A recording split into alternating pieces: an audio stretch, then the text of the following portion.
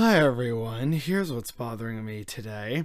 Once again, I need to talk about the Coastal GasLink pipeline and that whole story with the Wet'suwet'en and everything again, because unfortunately, there have been a couple developments, both in terms of clear propaganda and also a total lack of media reporting on something kind of significant that we're going to get to in a hot second. So for those who want more information and context on this, Waffle and I actually did a whole deep dive into this before, so I'm going to link those down below.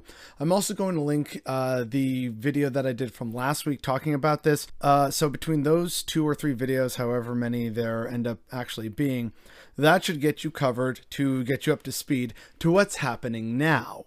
And so what's happening now is very much a propaganda campaign, especially from the poor, awful business Coastal GasLink, because according to a reporter on Twitter, CGL now speaking about essential supplies like food and water being held from the man camp which had 500 workers. He fails to mention CGL didn't tell its employees to get out before Wet'suwet'en deadline, which was extended. He then says RCMP performed rescue operation to save workers. Yeah, apparently Coastal GasLink is having the audacity to go around and say, oh, it was really bad, you know, look what they've done to our poor workers.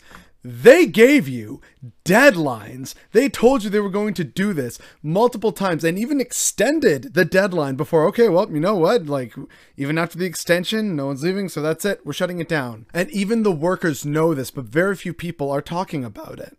Coastal GasLink failed to warn camp employees about blockade, worker says. Camp occupants were not given the option of leaving, one worker says. Now conditions are worsening. And then, crucially, right near the start of the article, here's the part that just gives everything away about Coastal GasLink being a terrible company. On Sunday, the Wet'suwet'en and supporters decommissioned the Maurice West Forest Service Road at several locations, making it impassable to vehicles. The nation said it issued a warning 10 hours before the closure occurred. That message was not relayed to workers, some camp occupants say, which would have given them a chance to leave. I don't know about everybody, but a lot said they would have left, said the worker in an email. The Tyee has agreed to withhold his identity due to employment concerns. Doesn't that just give away everything? We can so clearly see that Coastal GasLink is an objectively terrible company where they don't warn their workers so they can use them as a propaganda piece to make indigenous people defending their land look bad.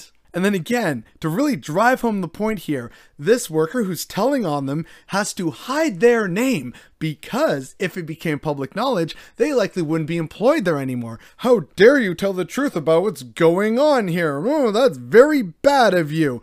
Yeah, CGL so clearly cares about its workers, right? So that's the propaganda taken care of. Now let's talk about what is also not being reported on. So enjoy the following video.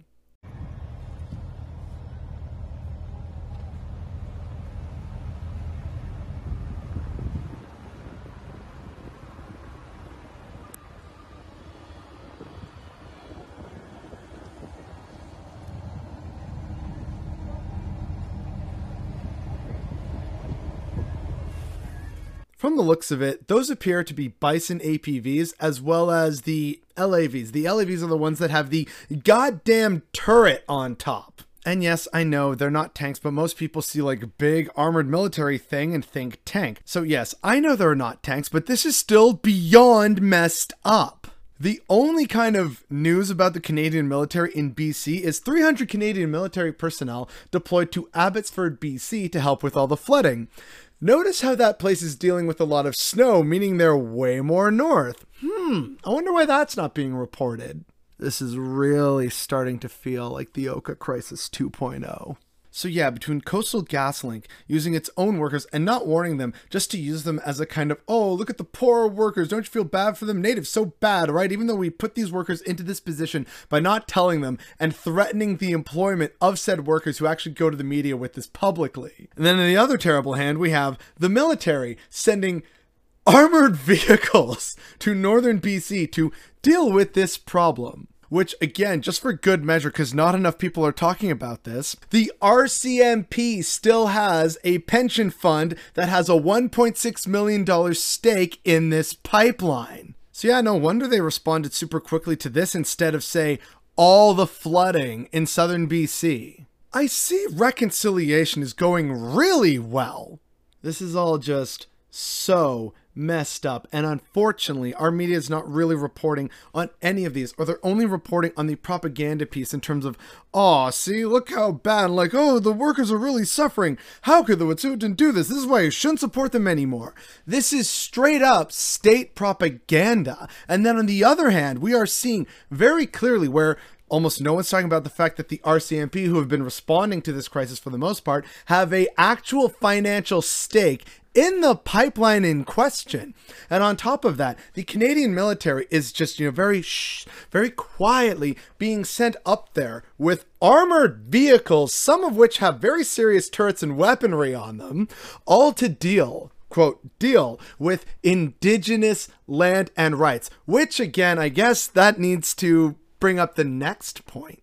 That's right, folks, we're not done. Don't we have fun here? Another damning instance of just how horribly we treat natives is encapsulated in the following article. Industry government push to abolish Aboriginal title at issue in Wet'suwet'en standoff, docs reveal. Documents obtained by the Narwhal reveal representatives of resource industries and government sought the surrender of Indigenous land rights in the wake of the precedent-setting Delgamuukw decision, which affirmed Aboriginal title on unceded territory. So yeah, back in 1997, there was this big kind of court decision, which is the Delgamuukw decision, and that basically said that, oh no, you know what, the Indigenous people absolutely have title on unceded land, which means, oh look, all the Indigenous territory in BC, which people didn't sign treaties with them, that came back to bite everyone in the ass, and by everyone I mean the settler state. So they had to do a bunch of damage control because all the businesses were like, oh no, our investments, oh, what's gonna happen, no. And so they actively sought to try and get Indigenous people to surrender their land to avoid,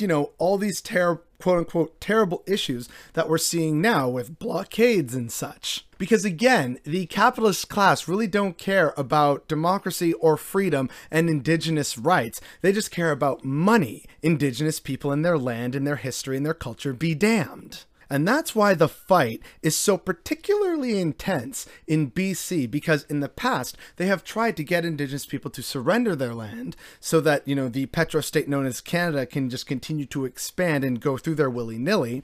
And this is why Indigenous resistance is so crucial and important. And it's why the state, again, in BC really doesn't like that, which is why we're seeing brutalization by the RCMP, why we're seeing propaganda pieces, and not a single goddamn mention of the fact that the RCMP have a financial interest in this pipeline, nor the fact that the Canadian military is sending armored vehicles up there as well. So yeah, please don't buy into the emerging narrative that the Wet'suwet'en are somehow the villain in this story, when it is so clearly Coastal GasLink and everyone that they've influenced and managed to get on their side, including the RCMP.